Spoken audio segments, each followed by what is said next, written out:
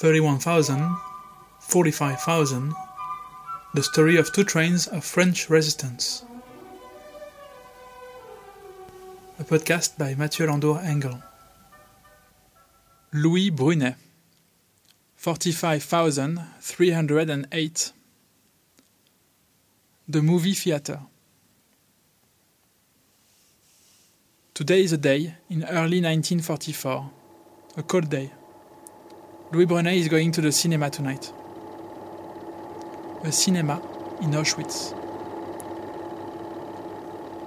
Many things have changed during the quarantine, and many things have stayed the same. The end of the quarantine was a disappointment for sure. Nobody wanted to get back to the commandos or the roll calls. Yet for 6 months, they all found their forces back. They regrouped, they reorganized, and this time, unlike in the Royalieu camp in Compiègne, the 45,000 knew what to prepare for next. They knew they should prepare for the worst. To Louis Brunet's surprise, the 45,000 had become veterans. They had survived all this time, it made them look special. They had been quarantined for so long, it made them look like lucky people, lucky charms even. The other prisoners came to them, asked them questions, gave them food in exchange for shaking hands in front of a guard or SS. The 45,000 were now odd numbers, unlikely survivors, exceptions. Louis Brunet was a funny man. He always had a joke to lighten the mood. But since he was back in the camp, everyone around him laughed harder at his jokes, wanted to please him more. He may be funny. Louis knew he wasn't that funny. The camp has changed. The commandant has changed. Hoss was replaced by Arthur Liebenhenschel. His views and his orders were different than Hoss. The prisoners were to work better for the war effort. To him, a dead man was not helpful to the war effort.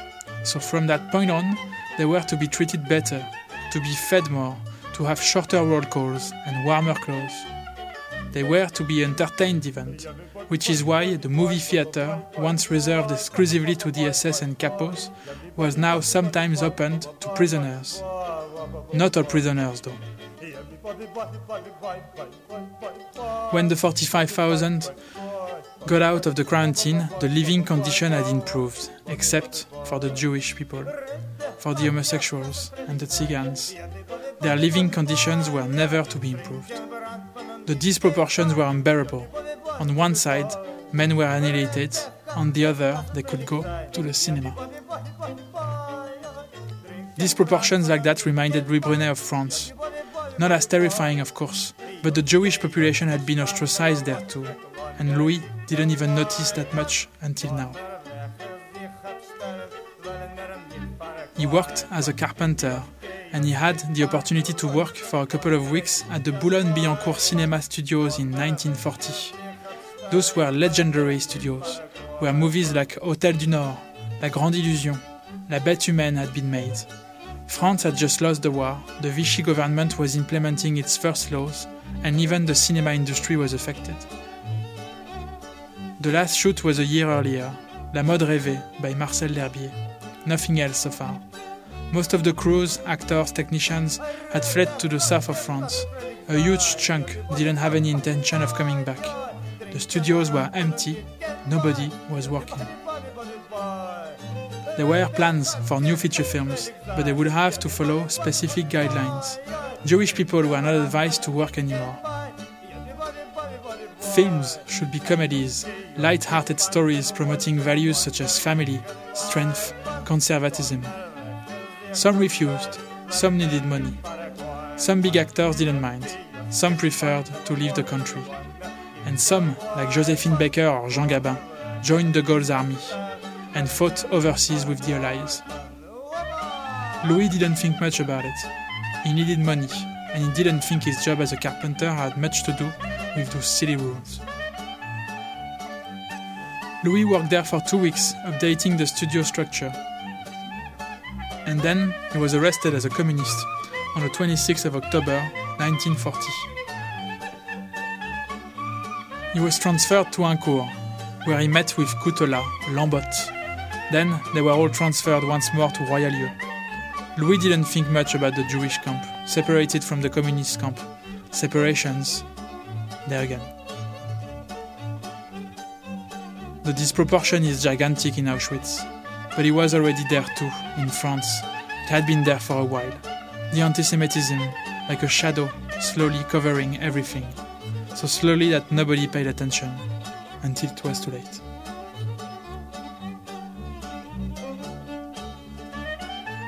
Back to the present, Louis can enjoy a cinema screening. But how can you enjoy this while women, men and children are being murdered a few miles away? Louis often feels numb about those crimes. He had seen so many, like everyone else. Repetition makes one used to anything. But this time Louis stops. He can't watch a movie, he can't find a joke to tell, to lighten the mood. He just can't. They know that they should stay together, share their food. They know that Robert Lambot, Georges Guinchamp, Roger Abada and a few others should stay in touch with the German, Austrian and Polish resistance groups. Like Eugène Garnier should keep his contacts with the 31,000, help in any way. Like Louis Odier, they should keep on sabotaging the German war effort. Everything to help the Allies, even at their level. Mostly, they need to survive. There is much to tell about what has happened here. Only 45,000 remain. Thank you for listening to this episode of 31,000, 45,000, the story of two trains of French members of the Resistance. My name is Mathieu Landour-Engel.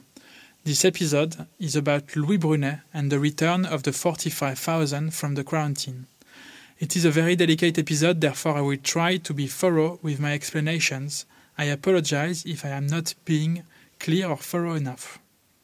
As I mentioned before, the complex of Auschwitz-Birkenau was gigantic, and Birkenau was the biggest place of all, as well as the center for the extermination of the European Jewish population. In comparison, Auschwitz was far smaller. You could walk through it in 10 minutes roughly. Auschwitz was a place where there were prisoners, like the remaining 45,000 for example. It was also a place where many of the Nazi administration's quarters were. The SS enjoyed good living conditions in Auschwitz. They had access to good food, to a lot of alcohol, to games. At one point, a water reservoir was converted as a swimming pool. There was a theater and a movie theater. Those places were reserved to the SS, sometimes to capos and guards, and also under the ruling of Liebenhenschel. Life conditions were loosened, so some prisoners had access to it. Obviously, those prisoners were exceptions, not the rule, and the Jewish prisoners and those under the Nacht und Nebel decree certainly didn't have any access to it. At that time, the 45,000 and the 31,000 were not under the Nacht und Nebel decree anymore. Those equipments only existed in Auschwitz, certainly not in Birkenau, the biggest place of all. Those equipments were also used as propaganda tools in order to give the illusion that the camp was not an extermination camp, but more of a nice camp with leisure activities. Holocaust deniers often use the brief presence of a swimming pool or a movie theater as evidence that there was no extermination, which is why it feels delicate to mention that. Those two elements are not incompatible. The brief presence of those equipment doesn't cancel the extermination process, which happened further away.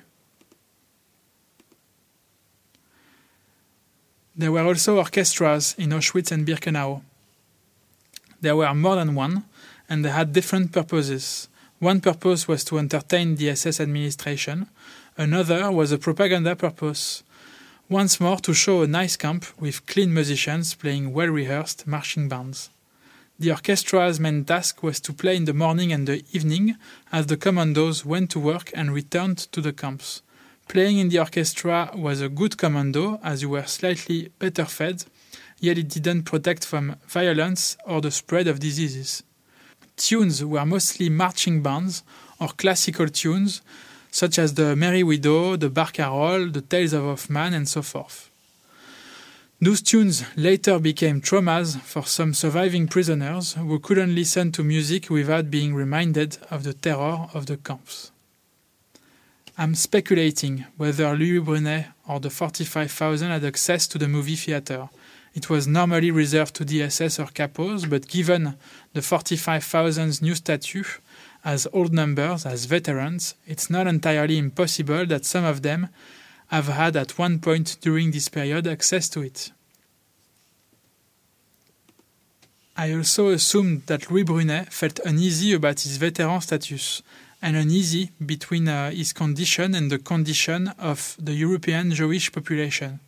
He may not have felt that, I can't prove any of it, but I assumed some 45,000 felt this, maybe Louis Brunet did.